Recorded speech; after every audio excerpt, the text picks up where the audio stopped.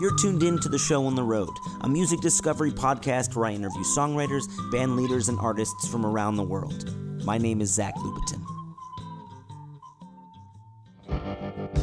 This week on the show, we feature a conversation that, honestly, I never thought I would have. Indeed, the episode this week features a British-born super producer and new wave songwriting titan who I was able to talk to in his studio in the Bahamas. And this guy has created some of my all-time favorite songs and worked with some of the greatest artists of all time. Of course, I'm talking about the one and only Dave Stewart, who most know as one half of the foundational synth-soul group Eurythmics, who he formed with longtime friend and muse Annie Lennox in 1980. But long before he would meet Annie and turn the music world on its head, he was just a soccer-obsessed kid in Sunderland, UK, a big fan of Delta blues, but also with the futuristic beats and dancehall magic found in synthesizers. Somehow, he was able to fuse those two loves into an indelible body of work that has won Grammy Awards and sold over 100 million records and counting. To be real, before I started researching Dave's work, I only knew about those big hair days in the 80s, when he created those chart-topping hits like Sweet Dreams and Here Comes the Rain Again, songs that played on loop in my childhood memories. And look, if you're calling a nobody podcaster from your studio in the Bahamas, you don't have to tell them how Sweet Dreams came to be. And yet, Dave was so generous with his time, he told me the moment that spark happened. And yes, I wish I could have talked to him for days, not just the hour and a half we were able to spend together. Because you know what? He was able to go in and out of the lives of so many stars that create all the music we hear every day. He produced records by Mick Jagger, Aretha Franklin, Tom Petty, Gwen Stefani, John Bon Jovi, Stevie Nicks, Katy Perry. The list is staggering. And when Tom Petty, George Harrison, Bob Dylan, and Roy Orbison needed a place to go to create the Traveling Wilburys record, well, they went to Dave Stewart's house, of course. And sadly, I was not able to ask him anything about his tireless work raising money for AIDS research. Did he work directly with Nelson Mandela to create one of the most successful advertising campaigns for AIDS research in history? Yes, he did. He is all over the map, this guy. And the real reason we're here? It's his newest adventure. Dave has rejoined the spooky-voiced Louisiana-based blues interpreter Thomas Lindsey for a forthcoming full-length called Amitié, which means friendship or camaraderie in French. I was able to get my ears around an early copy of this thing, and man, I've never heard an album quite like this. Do me a favor, just go on Spotify and listen to the early first singles that are out, Liberation and Storm Came. They are like tiny microcosms of his entire career, his passion in one raindrop of sound. Let me take a step back real quick. I've been having a lot of doubt as an artist recently about where I belong. And do I belong? What makes a songwriter? What makes a storyteller mean something? This week during quarantine, I've been working on a song about the 1921 race massacre in Tulsa, Oklahoma. It's embarrassing to say, but I only really learned about it after seeing the show Watchmen on HBO. Long story short, the Greenwood section of Tulsa, Oklahoma was burned to the ground over Memorial Day 99 years ago. When the smoke cleared, it said that nearly 300 black men, women, and children were dead. And for most of this last century, it was never mentioned in any of the history books. It was not mentioned that the founder of Tulsa, Oklahoma was a member of the Ku Klux Klan. And as many of us marched this week in solidarity with the Black Lives Matter movement, I began to think about how I could tell a story from my own perspective that made sense. And strangely, I couldn't write about what was happening right now. I had to write about the past and bring it into our present for us to remember. And as I played this song called 99 Years over and over again, probably annoying the hell out of my neighbors, I wondered if it was my story to tell. How do we bring protest into modern music? How do we tell the stories that have been forgotten in a way that's respectful and meaningful and powerful? Can any song have an impact? And if there was one man who would understand how to bring this song to life in a way that both had a foot in the past and a slingshot bringing it into the future, it'd be Dave Stewart. And there's a concept that Dave taught me at the very end of our conversation, and I really hope you get to the end of this one. It's a concept called lateral thinking. It's finding the space between yes and no, finding the potential lurking under the surface of everything, crashing two things that should never be together into one thing. Stewart describes how Impressionist painters in the 1860s painted the world not as it was, but how it could be if that memory was perfectly distilled. That lavender field in the south of France, a dappled lily pond in Paris in spring, the silver light of the moon bouncing off a bridge in the cool hush of winter. How do you really capture that? How do you really tell that tiny story? How do you preserve beauty? Pure beauty. And reading this now, it brings me back to a time when I read Irving Stone's brilliant historical novel, Depths of Glory, about the Impressionist painter Camille Pissarro, and how after being dipped headfirst into that world of artists, I walked around the Art Institute in Chicago and saw that light glowing off the canvas like I'd never seen it before. And if you stood right up close to that painting, it was like seeing a beautiful town through the gauze of tears. But if you stepped back, it was more alive and deeply in focus than anything I'd ever witnessed in a photograph. Somehow, those French towns, those glistening fields of flowers, preserved in amber by that artist's hand, will always exist on a parallel plane in that artist's mind. Maybe it was Pissarro's accidental use of lateral thinking that allowed him to paint beyond reality, that allowed him to paint a million tiny points and dots and streaks of color and make it more real than reality itself. And I have to say, I'm super grateful that I can learn from sonic explorers like Dave Stewart. Honestly, I don't think it's really fair to call him a songwriter or a producer. Maybe he's more of a cultural engineer. At least that's what this crazy Apple commercial in the early 90s says. And I think, you know what? They kind of nailed it. Here it is now. What is power? Power is stretching the conventional boundaries. Power begins with power and ends with power is three chords made into a song. Fascinating. Power is not wear a uniform. Innovative. Love is a belief in yourself. Solitude. Power is experimental. Power radiates. Power is constant creative exploration. Power is having the tools to communicate your vision. Okay, it's a little cheesy and over the top, but you know what? I think it kind of sums him up. His new record with Thomas Lindsey, Amitié, comes out on Bay Street Records July 17th. I'm really excited for everybody to hear it, and you can go on Spotify or wherever you listen to music and hear the first two singles that are out already. So I'm going to stop talking now and hand it over to the man himself. Here he is now, Dave Stewart.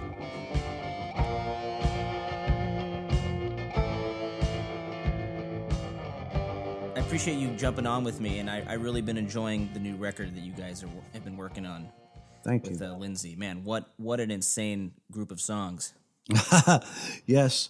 Yeah, you can say that again. I think when people asked us, to give it a genre, whether it's on iTunes or Amazon or wherever the album is, it's the genre, and it's like, I just can't tell you what the genre is. It's, some of it started off, me in a hotel room with just a dobro guitar, recording a whole tune on my iPhone and sending it to Thomas Lindsey, my partner in Stewart Lindsey, and he's in Louisiana in the kitchen or somewhere and singing on it and sending it back. But we made an album before where we were never in the same place, called Spitballing. And what happened was weird. When this lockdown happened, it didn't really change anything for us because we always made music in this weird way. But, it goes off into funny areas of gospel, and then all of a sudden it's got an electronic section comes in, like on Storm Came, it starts off sounding like an old blues song, and anyway, I was thinking, funnily enough, a lot of early Eurythmics songs, when we stripped them down and used to play live, and I would play just, a Mosrite slide guitar, Missionary Man, and Annie would sing, and no band, just me on the slide Mosrite dobro and her singing, and it sounds like an old blues song, so it's almost like going back to 1982, and the way that we recorded too, back in 1982 was with an 8-track, you couldn't, you had to just sort of really concentrate on things you were putting down, because you didn't want to use up all the tracks on. And we kind of did the same thing here because he was sort of on GarageBand, and then he was sending stuff back to me. And I tried to make it as minimal as possible, but sometimes the sound really big.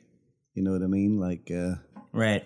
Because the way they were recorded, sometimes there's things on there you wouldn't believe it. It's like I'd be outside in the Bahamas. They have a thing called Junkanoo. It's a bit like Rio Carnival or something, and lots of people banging drums and shaking huge sort of cowbell shakers in the street. And sometimes I'd mix that in with a marching band because they have a little marching band on the island. And actually, I just bought them their instruments, like trumpets and trombones and snare drums. And I'd record these on my iPhone sometimes as they were practicing or marching past. And sometimes you hear some of that mixed in with like Thomas singing in his kitchen and me playing. Yeah, there's like a field recording. It's like a field recording vibe, like Alan Lomax. Exactly. But in the modern age. Yeah, a lot of it is a field recording mixed with me in a hotel room like Robert Johnson, but except in a hotel room in Madrid or in Paris or somewhere.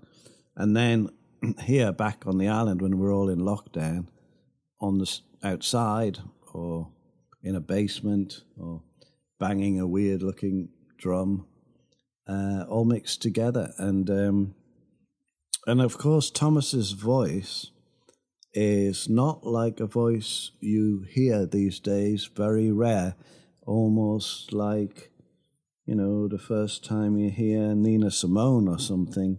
He's an incredible singer. I can't even explain, when I'm working back and forth with him, I solo sometimes what he's actually sung, and just, even though I've heard it like 50 times, I'm going, wow, like he's just easily, climbing up to this ridiculously high note and swooping down again to a low note. It's all one take, and then somehow getting his mouth round these words and making it sound easy, but I know that's not an easy thing to do, Thomas Lindsey's voice reminds me of almost a young Roy Orbison, but almost on another plane. And you worked with Roy in, the Traveling Wilburys. Do you feel like there's a connection there in some way? Well, I didn't actually work with them. I sort of watched them because they were all recording in my house. But, that when Roy can go into that falsetto, it's perfectly pure. Thomas has that thing. Thomas also then has, I think, a bit of more sort of blues roots. He was and is obsessed with the blues, and he's from Louisiana, and he's got a kind of country blues gospel in him, that if I made an album, I remember Ray Charles made this country album. It was really amazing. I had it on vinyl, and I used to sit with my little daughter outside when she had a lemonade stand, and I'd bring out the portable record player, and we put on this Ray Charles country gospel album he made. As a matter of fact, she turned out to be a singer. It's a family business. Yeah. Well, no, I think just this soul gospel thing kind of always appealed to her, because when I took her to Amoeba Records when she was about 10, she ran straight to the gospel blues soul section and was into Etta James and picking up all these things that she didn't know what they were, but she sort of gravitated to that. But Thomas has that quality going on without trying, like it's not like somebody is trying to, how do I do that? How do I emulate that? It just comes out like that. Let's talk about that opening track, Storm Came, because I think it exemplifies what you bring to a lot of modern music, which is this experimental, futuristic energy fused with tradition and rustic blues sounds that I think no one else has really done quite like you. And it starts with this, your slide guitar sort of mirroring the voice, but then it goes into this dark synth growl in a way, almost like an EDM dance track. I know. dance hall in Spain somewhere. And you fuse those two together in a way like how you did early Eurythmics stuff. Yeah, like it Sweet natural Dreams. somehow, even though it's crazy. Well, funny enough, that sort of, I put my sort of dobro slide guitar down first. So Thomas, it's the other way around. Thomas is sort of mirroring the melody and playing on the guitar. So, there's a train out there, down, and all that stuff. Right. And then when he goes, the storm came, I sort of went into almost like a Sweet Dreams world of heavy-duty synthesizer sound, which you're quite right. I'm searching always, like, hang on, I want this ARP Odyssey from the 60s sound mixed with a Roland, from the early 80s, and going for that growl, like it's not I don't like just straightforward, when you're just using sort of plugins and soft synths and all that stuff. I mean, I know that everybody's trying to sort of go back to getting that feeling when you hit a keyboard and you've done all of the changing yourself on their little dials, all of the various sustain and modulations and frequencies and all that stuff. But there's something about going for that right bass sound on a synthesizer and not just sort of putting up with, that'll do. So I'm like a stickler for like when that comes in, it's got to sound like, oh my God, what happened? Yeah. So if you turn the track up, it's like, oh, whoa, like suddenly it's, as you described it, it's like, hey, we're in the middle of a club now,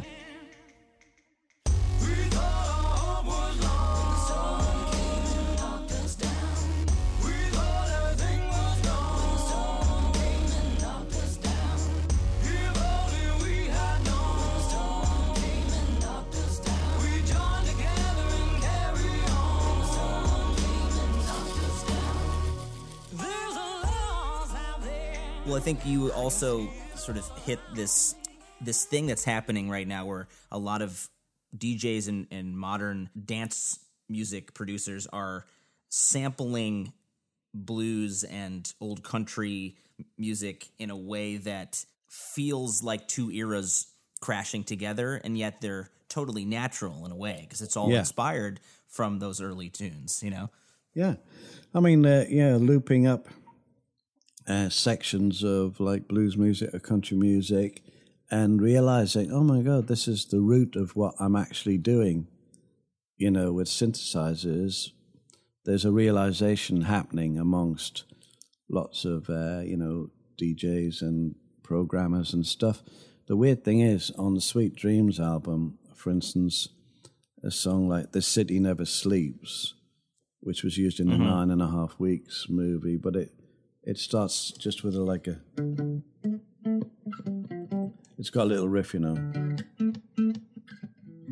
It's actually, the whole thing starts with, I have my sort of guitar, a slidey guitar in a kind of, and I mixed it up with the wheels of a train coming in the station in Camden Town in the underground subway, and recorded it on a little tape recorder down there and mixed it with the guitar sliding, and then the riff comes in. Cool. And then it's kind of like a blues gospel song, but it's on a totally sort of electronic based record. So I've been doing that for a while. I think it started when I got one Christmas or a birthday. I got this little tiny reel-to-reel plastic tape recorder toy kind of thing when I was, about 10. And I wasn't into music at all or anything then, I was just wanted to be a soccer player. And but I got this tape recorder and had a little plastic microphone and tiny little reels, like about the size of, a large coin. I could only probably record for about 3 minutes or something. Anyway, I realized, I can record like outside and then come back in my bedroom and play it back. And this, I had like massive epiphany, you know, like it was kind of mind blowing. So I went into the shop next door was a pie shop, you know, like a baker's, bread and pies. And I would just go in there and like, you know, listen, just record the shop, you know, like what's going on. And then go back into my house next door in the bedroom and play it back. And I was going, for ages, I was like, I don't understand this. This is reality, only now it's delayed. You know what I mean? It's played back. Well, it's like you started producing and collecting sound before you actually wanted to make your own sound. Exactly. I wasn't interested in music at all. I was just like, oh, this is like really strange. I can actually, it was like a cinematographic sort of feeling. It was like, as soon as I played it, I got like visuals of being back in the shop. Right? So, and I did that for a while, you know, like I would go and like out in the field. It was a little battery operated thing. And I would just lie in the grass and just put the mic down and the wind on the grass and everything. And then I'd go back in my room and play that. And so I think that's where all of the fascination of actual recording began, as opposed to music. It started with sounds. Just now, when I met Connie Plank, a German producer, amazing, and him and Holger Sukai from Cannes and Jackie Liebsite, and we were all talking, and they started teaching me about this way they were recording using sound, and I was like, I didn't think of it at the time, but I was thinking, oh, they were fascinated with the same thing. So they didn't care about like all of the EQ on the board and this and that. They were like moving mics around and dropping things down wells and recording it. And then when Connie came to Japan, me and Connie went into the bamboo forest and were tapping large bamboos with a stick and small and recording it, you know. And so on a Eurythmics album called Savage, nearly all the sounds are from, you know, the recordings of Connie and I banging things in Japan in various places. So it's been a continuation of that fascination, really, of jumbling up the sounds, as you mentioned at the beginning, not sticking to one lane, genre, or, hang on, this is a blues track, so it must just have, you know, guitar, bass, drum, or just guitar, or just this. It's like, no, actually, now we're in the field. And actually, talking about in the field, I made a film called Deep Blues, and I recorded in the field Jessie May Hemphill playing a snare drum and another guy playing a fife made out of bamboo, showing the kind of roots of blues. And then we went into the whole history of blues with a lovely guy, Robert Palmer, who was the writer who wrote Deep Blues, the book. So the film's called Deep Blues. And he was a sort of New York Times music critic, wrote for Rolling Stone sometime. And I went really into the depths of, you know, Delta blues, recording in the field again, you know, R.L. Burnside and The Oil Man and all, you know, a lot of different blues players, but it was all field recording. A great director called Robert Muggy, and we're going to re-release that movie on the 30th anniversary of it, so in 2021, not 2001, 2021. So we've just been, you know, getting all the master film and tapes out, and there's extra recordings that we didn't put in the movie, so it's quite exciting. There's a song of yours that actually, I think, won a Grammy, Missionary Man, 1986, that kind of symbolizes some of that down-home blues being merged with this new wave synth sound that you created. You know, you start with that little Walter-type harmonica, and you think it's almost like you're sampling something from another time, but it definitely is rooted in your sort of modernity. And I'm curious how that song came to be, because I loved jamming to it the last few days. Well, yeah, it's not actually a harmonica. It's just Annie pretending she's a harmonica with her mouth.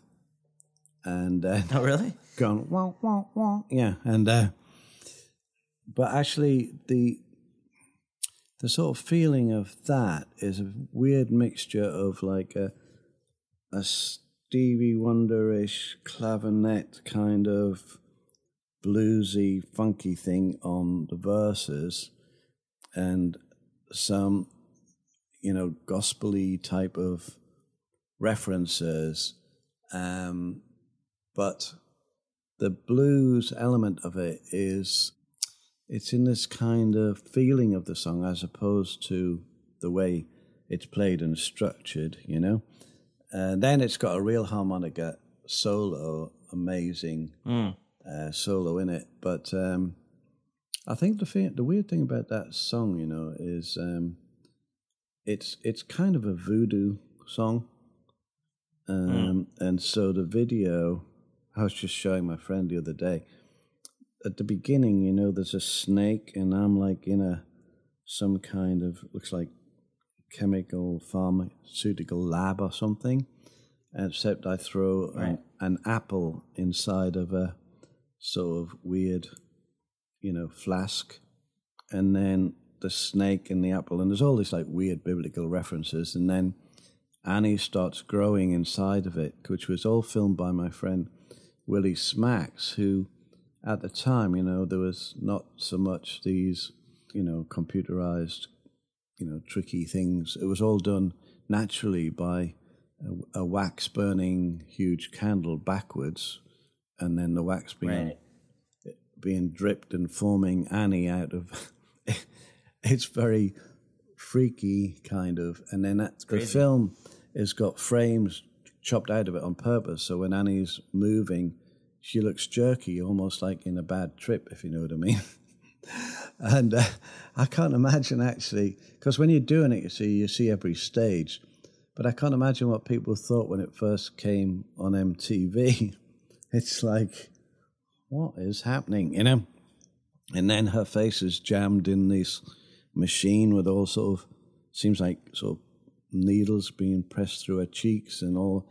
It's like, again, it was like this collage of old voodoo mixed with modern voodoo. And I suppose, talking about the Stuart Lindsey album, that's kind of what we're talking about, old voodoo blues, but then suddenly it flips into modern voodoo blues.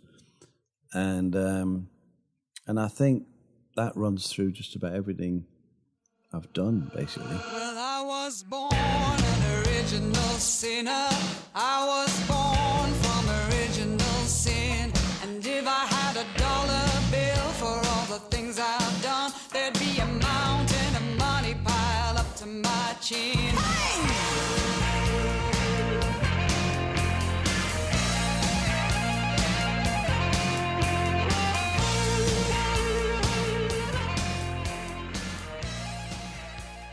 Well, there's a transformation, it feels like, that goes through your life when you ran away from home in Sunderland to join a folk band, right? And then you meet Annie Lennox. She's in a long flowery dress with kind of long hippie hair, and then a few years later, you guys sort of transform into this almost singing robot duo that no one's ever seen before from another planet. Yeah, but still taking some of those acoustic and rustic elements and sneaking them in the back door, and that's, something that makes your music so accessible to me as someone who doesn't admittedly love new wave music or most sort of pop music from the 80s. But, something like Sweet Dreams is like one of my all-time favorite songs. It fires me up every time it comes on the radio. And it has this tribal four to the floor, just timeless beat that you want to just get down to. And I'm curious how your relationship with Annie Lennox has really changed your life and how meeting her really set everything in motion. Yeah, well, it was funny because it was a long trip before we actually decided to make music together. We were in a band called the Tourists, and they made 3 albums, and we didn't write any songs at all. We were just in the band, but we were obviously living together as a couple for before that and after that. But then when we decided to live separately, I went to this shop, and they had just got this little synthesizer in the shop. And just before that, in Australia, I had with me this plastic thing called the Wasp, and it was like a very early touch. It was like one step further than a stylophone, like a touch synthesizer thing. But I could make sort of weird Aborigine sounds using a random generator and random noise generator, and by just actually, I don't know, I was just making all this weird shit on it. And Annie was really like, wow, that's like really interesting, strange. So I took a picture of Annie against a wall with white stuff on her face and her eyes rolled back and a towel on her head and these kind of voodoo skulls around her neck, which was the first single. It was the first single cover for Never Gonna Cry Again. And we're just like, even though we broke as a couple, we were like really close friends. And so when she came back from visiting her parents in Scotland, I'd already been making these tracks, about half of which are the basis of the Sweet Dreams album, like the song called The Walk, and I'd made it on this like one synthesizer and a little tiny drum machine and a space echo, which I was amazed by this space echo, Roland space echo, and things you could do with it, which is in a lot of Jamaican dub music, it's like, jang, jang, jang, jang, jang, jang, and all that. And if you slow down the tape as you've put it into the tape, all this kind of stuff. So when Annie came back, I'd made these recordings, and she was fascinated by them. And that's when we started, like, making this experimental music. And then we started experimenting with, like, how everything should be. Because after being in a band, it was very, difficult, democratic sort of look, feel, this and that. And Annie and I had our own ideas, but weren't really the songwriter or the leader or whatever. And so we then decided how we really wanted to be. And one thing Annie wanted to be was to be taken, like, seriously as an artist, not like, oh, there's a female singer. So then we came up with, okay, let's have identical suits and let's be... And it was all more influenced by the art world than anything else. I had a friend called Alan, and, we would go, and Annie and I would go to, see different art things at the ICA, Institute of Contemporary Art, and then we got interested in what Gilbert and George were doing. And the first thing Annie and I ever released, actually, was with Chris and Cozy from Throbbing Gristle. So that was like the most underground band, I think, ever still, and it was actually this just sort of tribal beat and a sequence of bass, and it was for Cozy Fanny Tutti, who was part of Throbbing Gristle. She was going to do a striptease to it at the Institute of Contemporary Art, which caused a bit of an uproar. And so we came in sort of really left field and ended up having a smash hit around the world, which we weren't expecting at all. Like Sweet Dreams just blew up beyond. And I think it was because we weren't trying to make a single or anything. In fact, the record label was like, they just didn't understand Sweet Dreams. They were saying, well, what is it? Where's the chorus? Like, we don't understand what it is, But funny enough, today, which is now, 33 years since we released it, we made it in 1982, and it came out on January 1983 in America, I think. Today, it's still played as much as it was then. So it's never come off radio, festivals, people doing versions of it. It's just non-stop. Even yesterday, somebody sent something to me and they said, oh, look at this. And it was on that app TikTok, right? Which is what, Right. Loads of kids are obsessed with it. They said, look at this. And it was just literally somebody had put up a bit of Sweet Dreams, and then it was just people turning their heads round on the beat. Different people. Had 43 million views. And I'm like, what?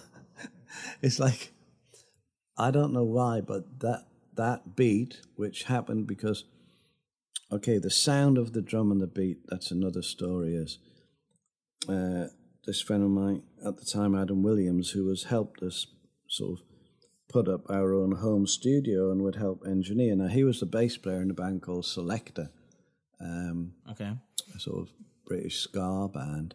And we'd heard about this drum machine, but the thing is, the guy had not really built it yet. So we had to go drive to this place down in South England, and we slept on the floor while he was still putting it together. And it was like, you see it in the Sweet Dreams video, and it's surrounded with a wood surround. And it was the first one with a little kind of monitor that looked like when you're looking at a heart beating, in an old movie on the side of a hospital bed. And it had like a typewriter, and it had real sounds in it, that like a tom-tom sound that you could tune down, right, or tune up, and stuff that nobody had one of these things.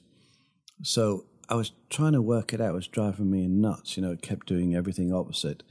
And all of a sudden, Annie was lying on the floor, kind of getting bored and she was feeling a bit down anyway. And all of a sudden, I had the first beat with a huge tom-tom that I tuned all the way down as far as it would go on top of the bass drum, and it went dum, dum, dum, dum, dum, dum, dum, like this. And the bass drum was 4 on the floor, and I had a Roland SH01, gong, gang, gang, gong, gong, gang, gang, and Annie was like, leapt up from the floor, like, what? It gave you a shock as well, because I had the speakers way too loud when it happened. And and she was like, what? And then there was a guy, it wasn't ours, but the guy who owned the picture framing factory that we were above, had a Kurzweil, and she kind of switched it on. That was, the sound was on a stringy sound. So she started playing at the same time as this sequence and this drum going boom. And there, in 3 tracks, was basically Sweet Dreams. Sweet dreams are made of these. Who am I to disagree? I travel the world and the 7 seas. Everybody's looking for something. Some of them want to use you. Some of them want to get used by you. Some of them want to abuse you. Some of them want to be abused. It's amazing how songs, can carry through time without any lag or any, there's no date to them. Like, that song feels like it could have been in the 80s or it could have been last week. Like, you just can't tell. And I think it's partially because you mix in these, genres that don't normally come together. You have her soulful, almost Aretha Franklin type vocals with these futuristic drum machine tracks. And another song, obviously a big hit, Here Comes the Rain Again, off the record Touch. You have this classical pizzicato drive throughout it. It's like you have an orchestra, but also these emotional lyrics. And that song for me is so sexy and so romantic, but it always has there's this ominous thread throughout it, and I feel like that is also in Sweet Dreams, where it's like you're excited about something, but there's this dark message that you're trying to get out in the poetry behind it. You've hit the nail on the head, because Annie and I always talked about reality songs. In other words, like, nothing is just over the top fabulous that it's a Disney world, you know, and nothing is so dark with no way out that it's just, I mean, people do make that music and death metal music and, you know, but in our world, we like to try and sort of emulate reality, which has moments of joy and moments of melancholy, and then try and put it into 3 minutes. So on that song, Here Comes the Rain, what's interesting is that is a crazy mixture of stuff, because it is a real orchestra, but recorded down corridors and in bathrooms in a half-built church with Michael Kamen trying to conduct them hanging off a staircase. And me playing an old Gretsch country gent guitar, you know, the chord with a whammy bar, and those little high sequences, and then the pizzicato coming, bum bum bum bum bum bum bum, and then and then there's a drum machine and a sequencer, and you're like, what the fuck? This is all in the space of the opening. It's like an orchestra, a Gretsch country gent, an SH-01 being sequenced, and then pizzicato strings and the whole orchestra, and then that drum machine I'm talking about, you know, the movement audio-visual coming in, and a low bass sequence. So it's impossible for anybody to put a tag on it. And then, of course, Annie's voice just is, you know, the cream, which the velvet, soulful kind of Here Comes the Rain Again comes in as a line. And you kind of, you've already won 3-0 if it was a soccer match, if you know what I mean. Like, the other team's brains are scrambled because they're like, what? So, yeah, we always like that. We always used to say, take no prisoners, like, musically. Like, if something's not doing a function, then don't have it in the record, you know what I mean? Don't have it in the mix. When it started to become people making records with huge amount of tracks available and huge mixing desks, and they'd put on like 7 guitars and go, we'll sort it out later. And, do a 4th drum take and we'll decide later. I think what happened is the poor guys who were trying to mix it and obviously were spending the whole time trying to get a balance. So if you imagine the faders were all like in parallels rather than in verticals. So when you're mixing something with only 4 or 5 tracks, and sometimes you just pull something completely out, and you know, things going up and down like that. They had 48 faders all looking like they were in a straight line with a bit of a wave in it. And then on top of that, they had all these variations of EQ. You know, you could select a frequency and play around with it. Well, as Connie Plank used to say, as soon as you start doing that, you're just taking something away from the sound. So it's better to move the microphone about till you get the sound right than to actually start trying to EQ it into a sound you want. So that being said, when you're talking about synthesized music, why I go on about the analog synthesizers is I would try and get the sound right, dialing, with physical turning knobs and things till the sound was right. Not be downloading a sound or using a soft synth with plugins and go, oh, this is one someone made earlier, that's about right, if you know what I mean. Yeah, old school. Yeah, old school, yeah.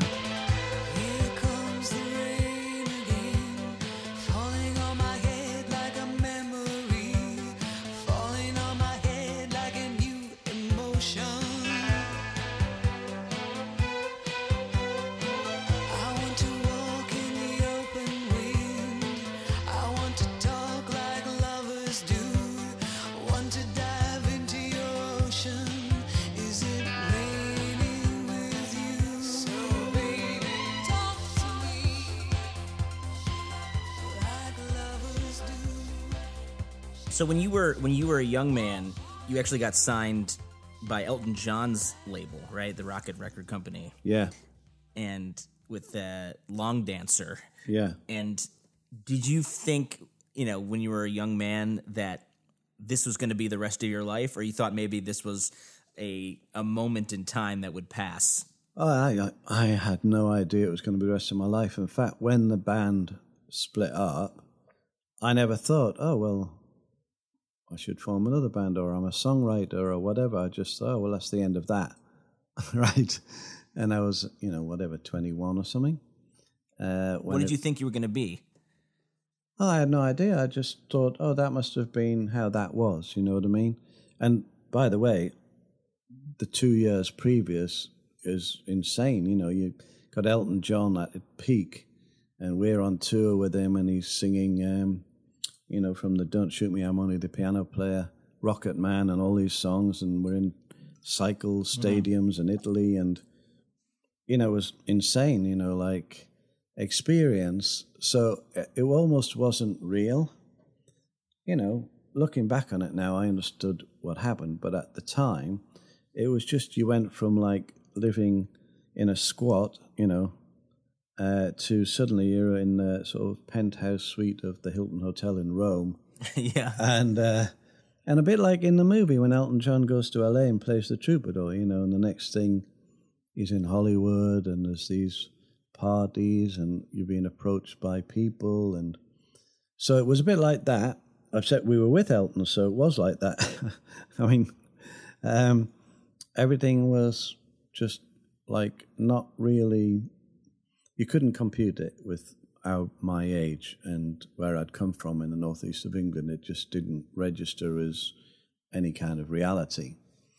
So when I was suddenly not in the band and in some kind of reality I understood, it was like, oh, shit, okay, so now what should I do? Oh, I know. I love music, and there was a market started in Camden Lock, and there was one guy had his first stall there, and I was the second person to say, oh, well, I think I'll sell albums.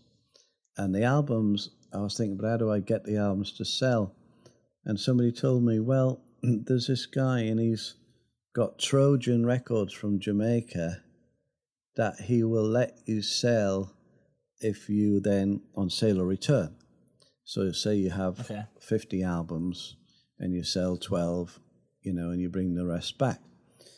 So I started doing that. And of course then my stall suddenly was shrouded in smoke because I was playing these Trojan vinyl albums, and it just attracted Jamaicans and all sorts of people around my stall, and I was always getting into trouble because of people were smoking weed and just standing around the stall and not buying anything. And so that led to all sorts of weird musical journeys. Like this guy from Osabisa came up and go, hey, in an African accent that I can't do, but you like this music? Yeah, why don't you come round my flat? I'm going to play you some music. I went round there, and he was with lots of his friends, and we had this great sort of cassava and some African food, and they started jamming, and they were playing in all these rhythms, and I had my acoustic guitar, and so I started learning all these African-type rhythms, which I later used a little bit in Eurythmics stuff, but I was playing stuff with them,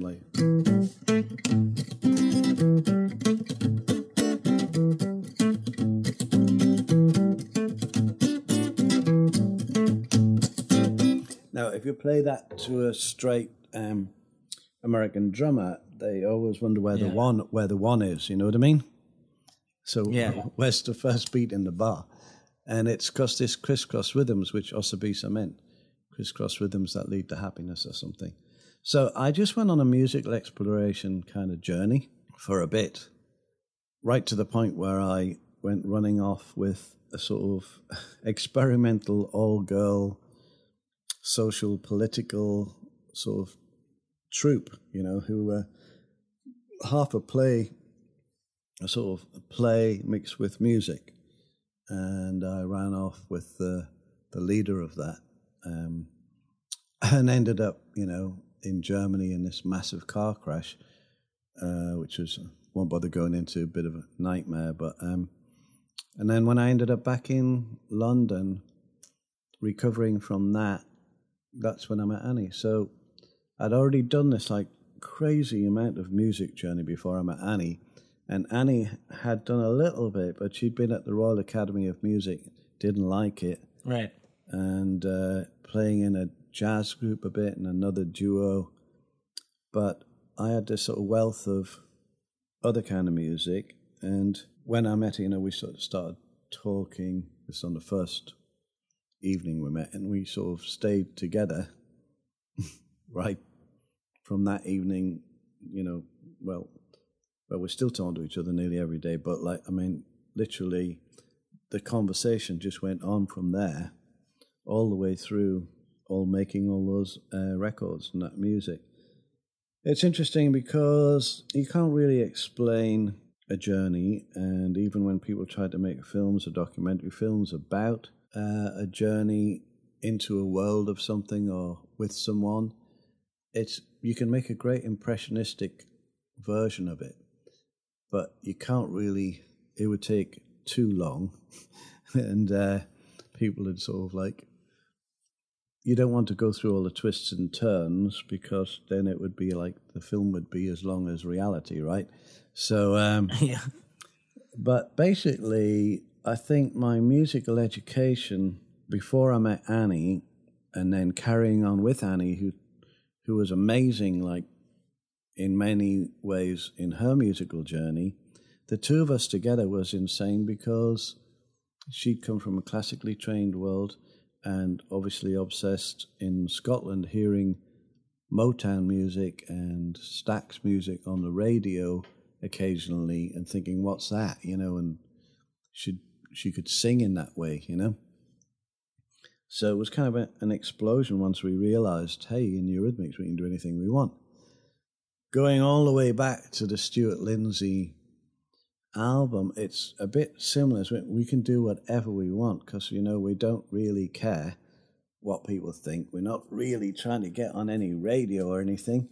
We're just trying to make stuff that we like. And so we're sending it backwards and forwards, and Thomas is going, oh my God, he had no idea.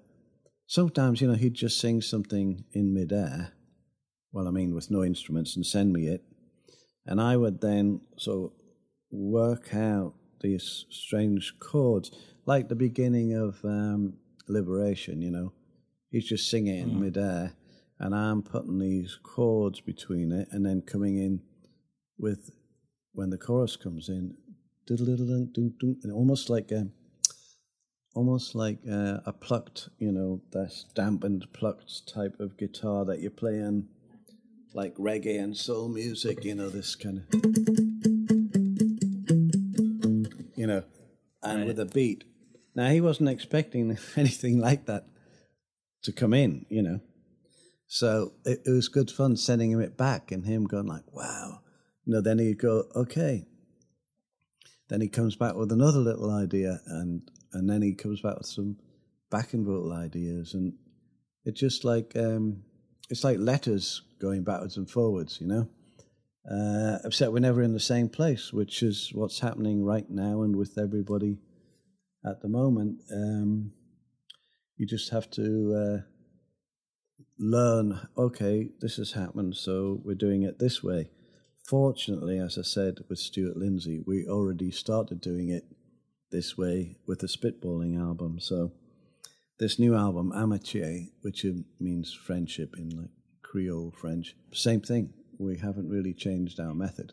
Going through your insane career, there's a record that made me laugh looking at the title, because it's so fitting now. Aretha Franklin's "Who's Zoomin' Who" that you did in 1985, and we're all forced to communicate through these video screens and different teleconferencing things. Oh my God, like Zoom. That should be Who's Zooming Who? It's amazing. Nobody's really used that yet in their commercial, Yeah, Zoom. Come on, what are you waiting for? Yeah, and of course everybody's trying to sort of build as fast as they can the Zoom competition. Well, I wish somebody would solve the latency problem, because yesterday I'm writing a musical with Josh Stone, and I'm also working with a couple other people. The other day with Gary Clark Jr. But when you play, you're kind of out of sync with them when they're playing at the same time. Right. And Zoom especially is bad, because when one person speaks, it cuts to them and their picture and their sound, and you're cut off, right? So if House Party works better, House Party, the app. Yeah, that's what I've heard. Yeah, the little app, you can get a little bit in sync. But somebody who works out how to be totally in sync, then all of us, like Annie and I just did something the other day for UNICEF, but we're trying to play together, but it's like out of sync, so I have to film myself playing the guitar and send it to Annie, who can hear it in her earphone, and then she can sing and play the piano, and it's like, but if everybody could just play live together. Weirdly enough, a friend of mine, this is about 1995 or something, had invented something that actually worked. And I think it was called Real Networks or something. And it was Res Rocket or Real something. Anyway, I got helped him a little bit, and Paul Allen, who was a friend of mine, invested a little bit in it to get Res Rocket, it was called. And, because we did a demonstration, and somebody was under a bridge in San Francisco, and I was in a studio in London, and it was all in time. I'm thinking, blimey, if they could make that work then, why doesn't somebody do it now? I think it works better if you actually plug directly into the router, like you have your computer with the Ethernet cable, supposedly. Yes. It's the Wi-Fi that often gives the lag. That's true, but what happens is they slowly, everybody is slowly trying to get rid of those things. So, everybody's like, no, everything on the cloud, and it's all right. It's all just use, Bluetooth and Wi-Fi and this and that. And in the end, often, things used to work better before. It's like photography. I'm a photographer, so I can go and open up a drawer from 30 years ago, pull out the contact sheet, and there are the negatives and the contact sheet stapled together. So I know that, oh yes, this picture number 23 on a roll of 36 is, there it is, there's a negative, and I can print it as the size of a building, and it looks fantastic. It's film grain. Yeah. Now, if you were to try to get now and go 30 years from now and try and find your photographs stuck on your iPhone that are IMG 3579 whatever, I'm going, how on earth? I mean, I'm already struggling with hard drives and trying to make sure hard drives don't break, because to get them on a cloud, right, before, because people think a hard drive would be on that forever. Well, if you don't keep turning them on and checking and all that stuff, all sorts of things can go wrong, especially the early ones that have bits of moving parts in them, right? So, I sound like, I am an old guy, but I sound like an old guy, like my dad or something, like, well, I like the old wooden steering wheels on the car, And then I got an Alfa Romeo Spider from like an old, I think it was 1972 or something, when I was living in France. It was the first car I'd ever got with a wooden steering wheel, and I was going, God, actually, it does feel much better. Dad was right. Then what did your dad do for a living? My dad, well, he had a funny life, because when he was 18, like many boys at that age, was called up. World War II was beginning, and they didn't know what they were called up for, but he just knew he was interested in being in the Air Force. And he imagined he was going to go somewhere, and learn, stuff about being in a plane. But he had a hole in his eardrum, so he wasn't allowed to do certain things. But anyway, they put him on this boat, him and some other men, and they told that they were going somewhere, and they got to Glasgow, I think, to change the boat. And they were like, oh, that was a long journey, blimey, don't want to do that again. The next boat they got on took them to India. And they were like, oh my God, on this boat for like weeks, like people throwing up and like, oh, I'd never been on a boat before. And they landed in Calcutta, and he'd never seen so many people in all his life. And he spent the whole of the war living in these sort of barracks, I mean, like set up tin hut kind of places in blazing heat, hiding planes that were on reconnaissance planes to try and sort of work out what was happening, you know, in Japan, or like who was going there and what was happening. They had planes hidden all over the place, trying to work out what was going to happen in World War II. And so when he came back, sorry, there's a long story about my dad, but anyway, basically while they were away, a lot of the guys who had businesses would tell the ladies who worked there, hey, write to a soldier, you know, write to a guy who's in India for 4 years or he's in wherever. Uh-huh. And they all came back and married them, of course, you know. Then my dad immediately found the girl who'd been writing to him for 4 years and got married. And she had a twin sister. That's sweet. Yeah, she had a twin sister, and she married her soldier who came back, and they married on the same day. So it was like twins getting married in my hometown of Sunderland. Wow. And so my dad then started working for the firm that she had been working for, that the boss had said send the letters, you know. And so he worked for that same firm his whole life up in Sunderland until he retired. And he loved being back home so much, he never wanted to leave Sunderland. He just like, I'd say, but Dad, why don't you come and down to France or whatever? Well, you know, son, I've been to India. I like it here. Yeah. That was like my grandfather, who was in the Navy during the war. You know, he was in the Philippines and Russia, and he never wanted to leave the little neighborhood in New York when he got home. Oh, yeah. Yeah, I know. It was like, you know, that's where he was born and that's where he died. Yeah, no, my dad was the same, because a lot of them got malaria and all these things. And even though he says it was an amazing time for bonding friendships, and his friends who actually managed to get back as well, they remained friends till the day they died, you know. They always went, when I was with them, they all started talking about back in India, because it must have been mind-blowing, you know. Of course. Well, there's a little bit of, it feels like, sitar or that Indian raga influence on Don't Come Around Here Anymore, that Tom Petty song that you helped create. Yes.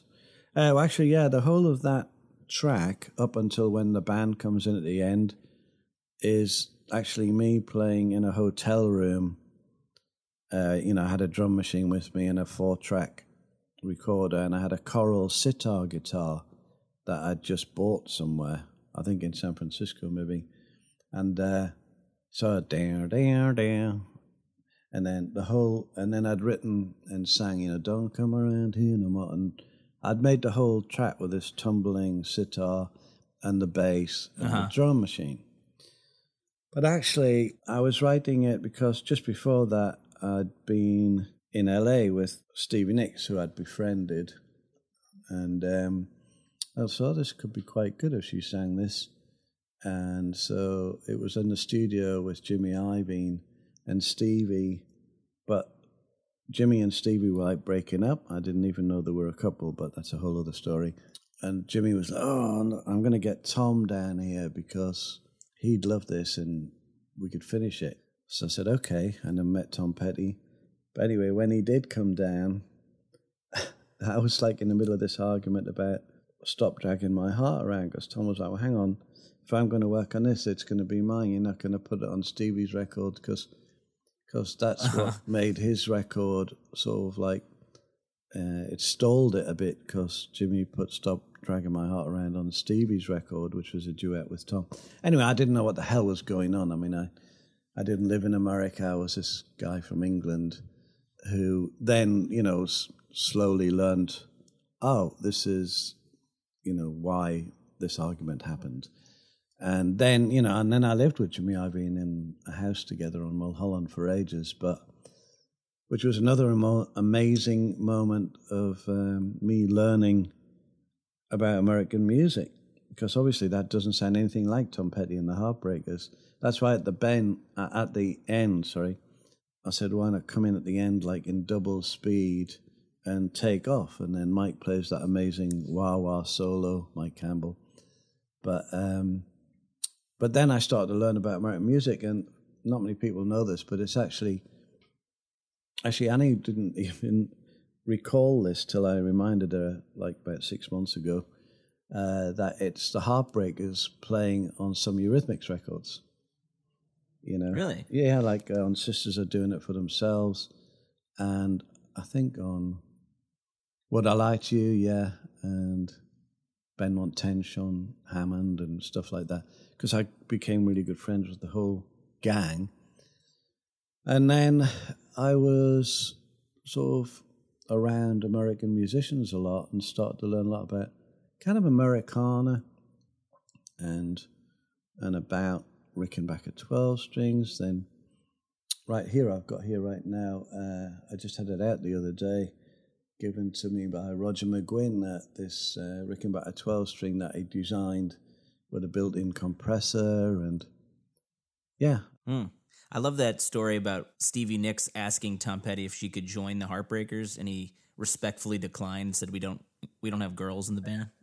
Yeah, no. Well, I made the last two Stevie Nicks records, the very last one with Waddy as well, but the one called In Your Dreams, she hadn't made a record for about 11 years or something, and I think it was because I was just, I know what I did. I did like an interview with her for HBO on a show that was like a pilot, so I did one with her, one with Ringo, and one with U2, and it was called Off the Record or something like that.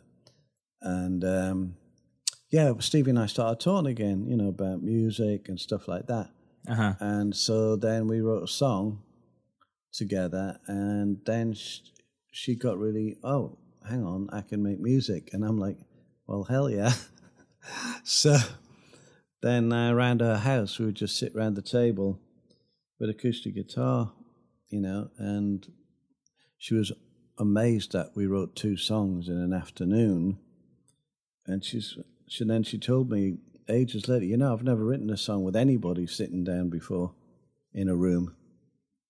Not even with Lindsey Buckingham. And I was like, what? Then, she said, no, I've only ever written on my own, or if Mike Campbell had sent me a CD or something. So, interesting.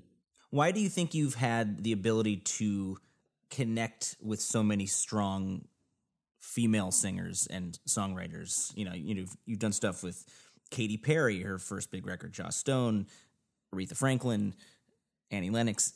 There seems to be this connection through the decades of you championing really strong, women's work. I'm curious why you think that is. I think probably with making like 8 or 9 albums with Annie and living with Annie and understanding a lot about the female psyche and artists particularly and what they go through and all that stuff. So I've got a lot of empathy with them. So, whether it was with Alison Moyet or Gwen Stefani or whoever, it's very quickly a relaxed sort of chat or writing or whatever. I mean, the songs just seem to come out very quickly.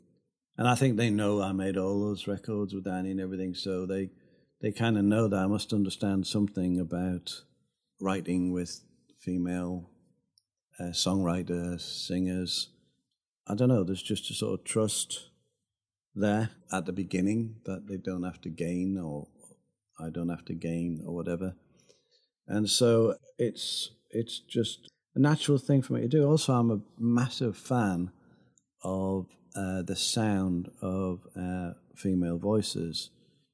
Now, I'm a massive fan of the sound of Smokey Robinson's voice too, and Bob Marley's and John Lennon's, and but I just landed in the female camp more. Although I've obviously written lots of songs and recorded them, with Mick Jagger, for instance, and his voice is just like mind-blowing when you're in the studio recording. I didn't realize at first when I was recording Mick that he had to perform on every song. You know what I mean? It was just me there. Right. But it doesn't really work if he's just sitting down or standing in a booth, He doesn't like it. He likes just to be as if he was singing on the stage. How does a guy like Mick keep that stamina going, into 6 decades performing, and he's still going strong? Like, certain guys have been dead for, 50 years, and a lot of you guys did, let's be real, an insane amount of drugs. It's incredible that you're talking to me right now, to be real. Yeah, so, and I should have... How did you guys, some people make it through and some people didn't? Is it just luck of the draw? Well, you either, like my thing was, like I died about 2 or 3 times, and on about a third time of being revived, I probably was like, well, I do remember I actually came out of it, like something happened, like I just wasn't interested in taking a drug, smoking a cigarette, anything. I just came out of it like, well, I actually wrote a comic book about it, a graphic novel. Okay. Called Walking. Walking is when you're in between sort of dying and the soul is about slipping out of the body. Another one slips in, all right? You can Google it if you want. If you don't believe me, just Google it. And basically I came round from this operation and I was just on fire creatively. And not even interested in any drug or anything, and never have been since. I've never, I must take some acid, or I must remember to or do anything. I just, from that last time that I woke up from an operation till now, I've been really sort of never lost any creativity. I've just always been excited about living. So Mick, he probably went through some things very early on that were like, whoa, this is like really going too far over the edge. And then he became like fitness obsessed. And I mean, I've been recording him, and like I've got films of us, and like while the camera's filming and I'm trying to sort of work out something, I noticed the other day in the background he was doing about 300 sit-ups. Just while he's like waiting for me to work something out, or and he runs and he's very health conscious, what he eats and everything, but he still has a great time and he's very creative and interested in everything, political history. Like you can't, he's just interested in everything basically. What do you do to stay healthy and stay calm during these trying, dark times? Well, I'm not really that healthy and I'm not really that calm. But I play the guitar, I go on a walk, and fortunately here, when they say you're allowed out for an hour exercise or something, well, here right. I can actually swim in the sea and sort of walk along a beach. And that is massive. If I couldn't do that and I was just stuck in the house the whole time. I've got a studio as well, so I can record things, but I'd be going a lot more nuts. But fortunately, that is a huge release. If you could create a festival right now in the Bahamas, let's say that all this pandemic stuff is past, you could book the first 5 people on your festival, dead or alive, who would they be? Well, it definitely wouldn't be the producer of the Fire Festival to organise it, that's for sure. Well, I don't know. I don't know if I'd have a festival in the Bahamas because it's very difficult. Well, to deal with a lot of people and to get it's a lot of islands. There's hundreds of islands, and the main island, New Providence, with Nassau on it. Is probably, that's the biggest island, the biggest population, everything. But I once was beginning to create a blues festival in St. Lucia, which happened to become the St. Lucia Blues and Jazz Festival. And those things are sweet because, they only talk about 3,000 people and it's well organized and those things like that. But if I was to create a festival myself anywhere in the world... where would it be? Who would I ask, or where would it be? Both. Well, I wanted when I formed the band Super Heavy with Damian Marley, Mick Jagger, Joss Stone, and A.R. Rahman from India. My whole idea was to just give the music away with whatever distribution company, cell phone company, or whatever, and create a festival that was a festival for different kinds of genres, but not so much like Real World although Real World is a really good festival with Peter Gabriel's one. I meant like stuff that's really happening from different parts of the world. So now it would be like coffee from Jamaica, for instance. But then the other person might be an electronic act from Denmark, that each one of them would be really amazing and happening at what they were doing. And then at the end, you make a sort of thing with, the whole group of different artists, and you end it. So Super Heavy, the band, we mixed up all these genres, Indian music, Jamaican music, blues music, and it wouldn't be so much a huge festival, but it would be a huge sort of musical experience for anybody who was interested in, like I was, all the way through my life and as a kid, in sound experience and the experience of new things and turning people onto new things. And then at the end of it, I would have had Super Heavy, which was me, Mick Jagger, Damian Marley, Joss Stone, and A.R. Rahman, and do like, all the fusions joined together. If you could have worked with anyone that you weren't able to work with, who maybe has passed on, who would that be? Ray Charles. A lot of people, really. I think a lot of the soul singing fraternity. And yeah, I don't know why. I was always drawn to sort of blues, soul, gospel, because we had up in the north, northern soul. And when you went to a place, well, there was only one place in Sunderland where you could go where they were playing and bands would play and all that. But they would play Motown music, and the same with Annie in Aberdeen. And so I suppose, in the Phil Spector era, now, although, Phil Spector's got all sorts of stories around him and everything, but I would have loved to have sat in on one of those sessions when he was making some of those records. Actually, about the festival thing also, I would love to do a proper blues festival.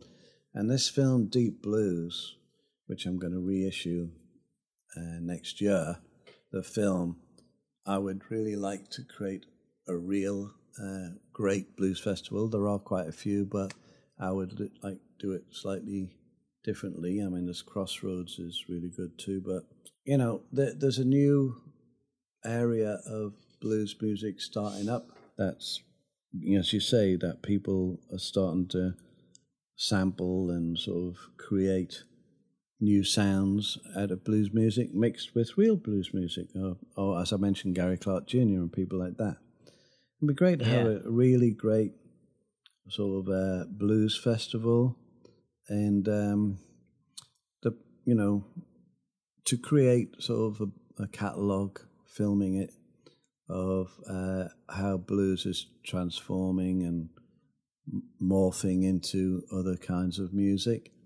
So I would call it Deep Blues after the film and after the book. And nice. That'd be nice. I'd go to that. I think, looking through your catalog, it's so inspiring, I think, as a songwriter myself and as a band leader who tries to merge a lot of different types of songs that maybe wouldn't ever fit together. I have this group called Dust Bowl Revival that sort of brings brass band New Orleans funk and I love that acoustic folk and gospel and all that stuff together. And some people always feel like, well, are you guys trying to bring old music into a new era or try to make new music that sounds old? And I think when it comes down to it, it's about throwing out the timeline. Music just exists where it is, and it should exist throughout time. Like Sweet Dreams, like you said, is just as popular and needed now as it was in the 80s. It feels just part of our time, and it's hard to explain why that is. And I found this Apple commercial that you did in the early 90s, where it almost looks like an SNL version of you, where you're in this goatee and you're saying, I'm stretching conventions and what is power? Yeah. And it introduces you as a cultural engineer, right? But it kind of works, because I think you are trying to engineer your own culture into something that's never been heard and seen before. And that's something that, only you could have created. And maybe they were right. Maybe you are a cultural engineer in some form. Well, I think most artists are cultural engineers because what they're trying to do is put something into the mixing bowl of our culture. So when two-tone started up in Britain, for instance, well, yeah, there'd been ska and reggae, and certain people knew that, but two-tone kind of brought it into the kids of 16 and 18 and never even knew what it was. And then they discovered, like, oh, this comes from Jamaica, and now I've discovered these Jamaican music. And I think that's really important thing to constantly, like, I love the idea of your Dust Bowl. Was it Dust Bowl Reunion, did you call it? Dust Bowl Revival, yeah. Oh, Dust Bowl Revival, right. So I love that because, we were just recording trombone and trumpet yesterday of two local island guys that play in the brass marching band.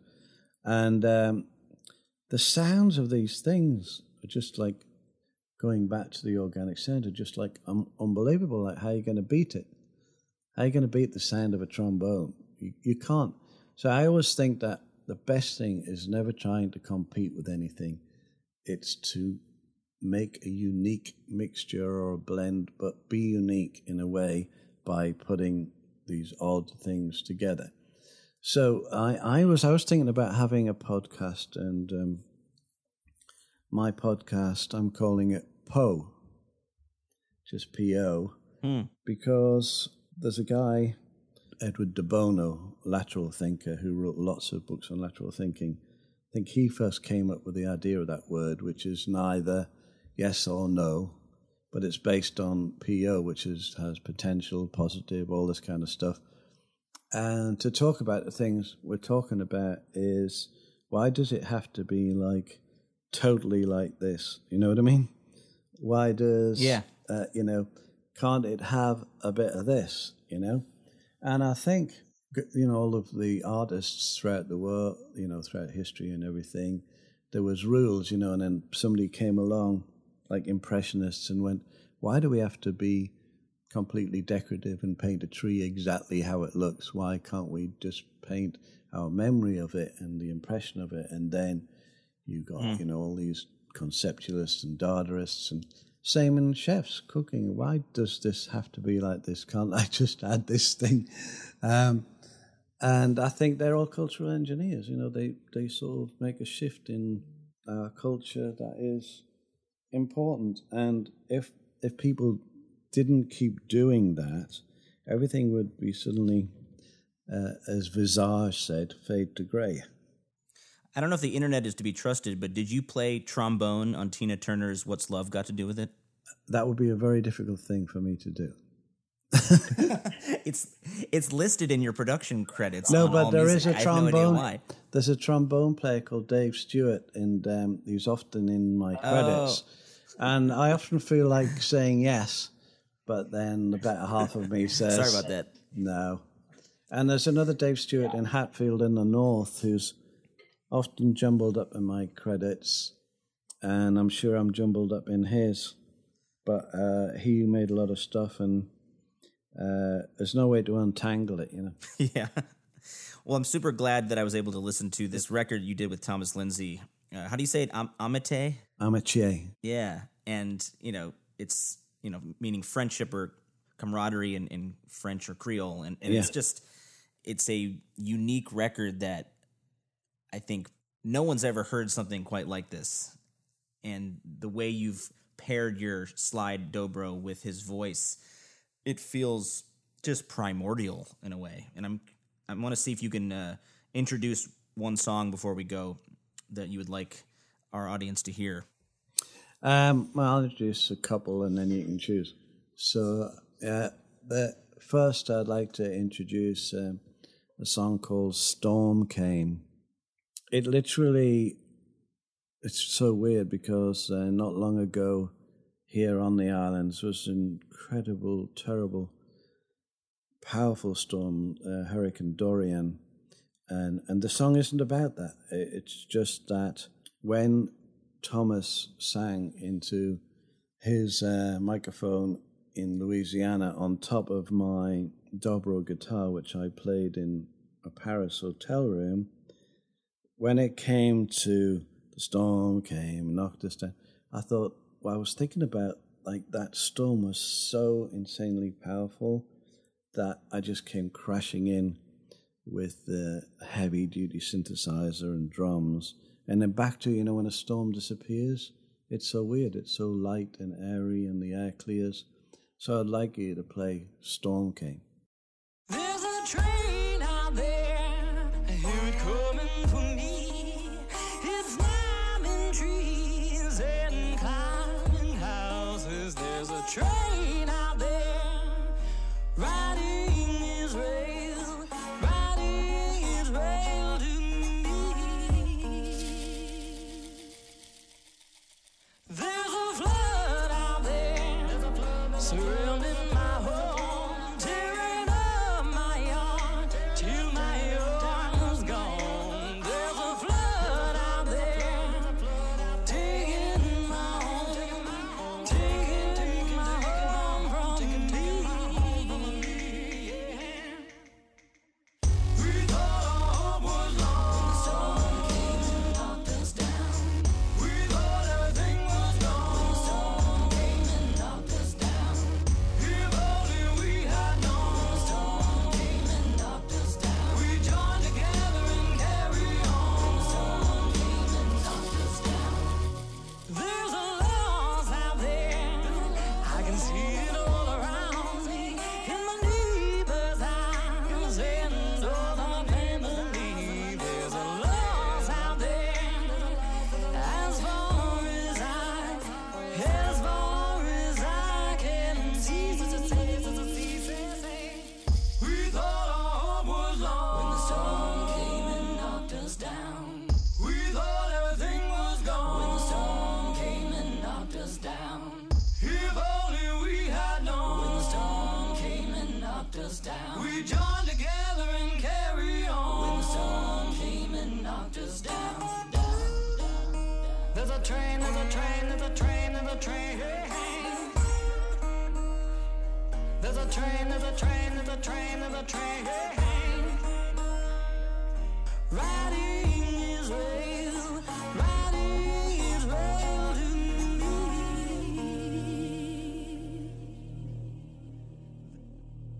And the other one I'd like to introduce is this song. There's nothing really on this song apart from me playing the guitar and Thomas singing until it morphs into this sort of freak out after a military band that was marching by. But the beginning bit, it's called Brothers in Arms. And I love that one.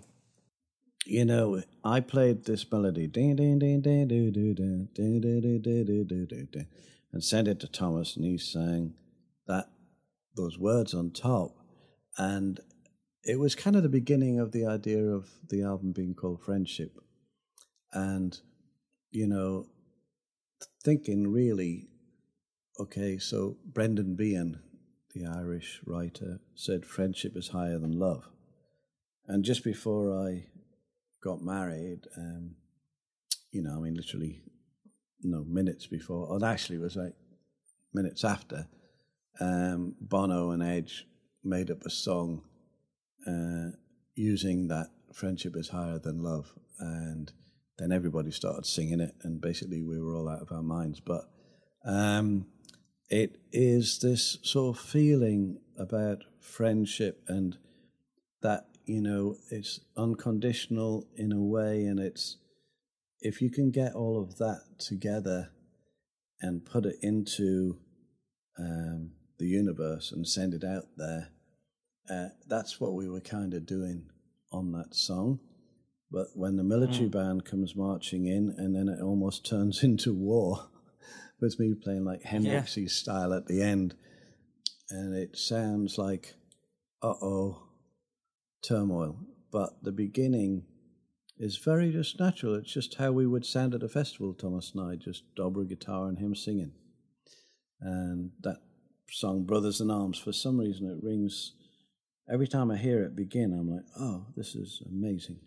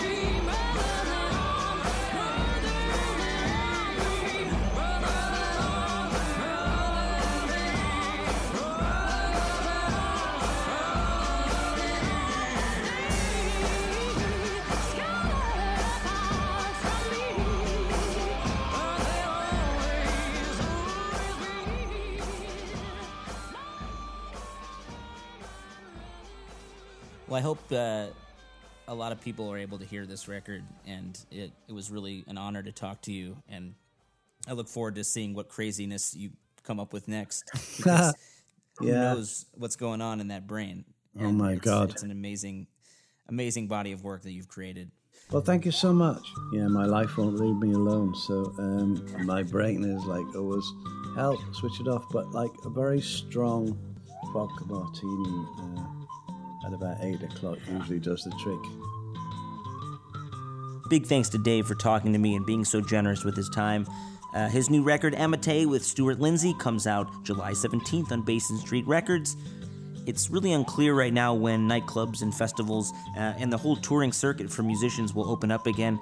You know, the cases of COVID-19 are still going up in most of the country, and it's weird because everyone's kind of acting like it's over. It is not. Please wear your mask, be careful, especially if you're out there protesting. It's really important.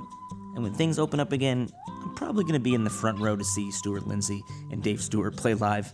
If you're curious what my band Dust Bowl Revival is up to, we are planning Suede Home Music Fest 3 for the end of June. 27th and 28th of the month. We'll have a whole lineup of bands coming, so look out for that. And we just released a funny duet that I did with our wonderful trombone player, Ulf Bjorlin, of the Sinatra classic Something Stupid, one of my all-time favorite songs. Also, if you have a moment, please visit our brand new website, theshowontheroad.com, where you can find video of a lot of the artists that I've been interviewing and all the episodes that we've ever done. And while you're at it, if you go over to thebluegrasssituation.com, you'll see that I wrote a piece called Listen to These Black Voices. It also was an episode last week where I talk about some of the interviews I did with my favorite Americana black artists, like Sonny War, Birds of Chicago, Bobby Rush, The Warren Treaty, Liz Weiss, and more. I really hope you can listen to this. It means a lot to me, and I will see you out on the protest trail. Stay safe and stay creative, everybody. We'll see you in a couple weeks. The Show on the Road is hosted by me, Zach Lupetin, and produced by the handsome Hawaiian Chris Jacobs, with support from the Bluegrass Situation team. If you love The Show on the Road, please leave us a review or rating over at itunes.com/showontheroad. Tell your friends, and also be sure to check out BGS's ever-growing collection of podcasts up right now on the bluegrasssituation.com. The Show on the Road is a part of the BGS Podcast Network. This is Zach Lupetin. See you on the trail.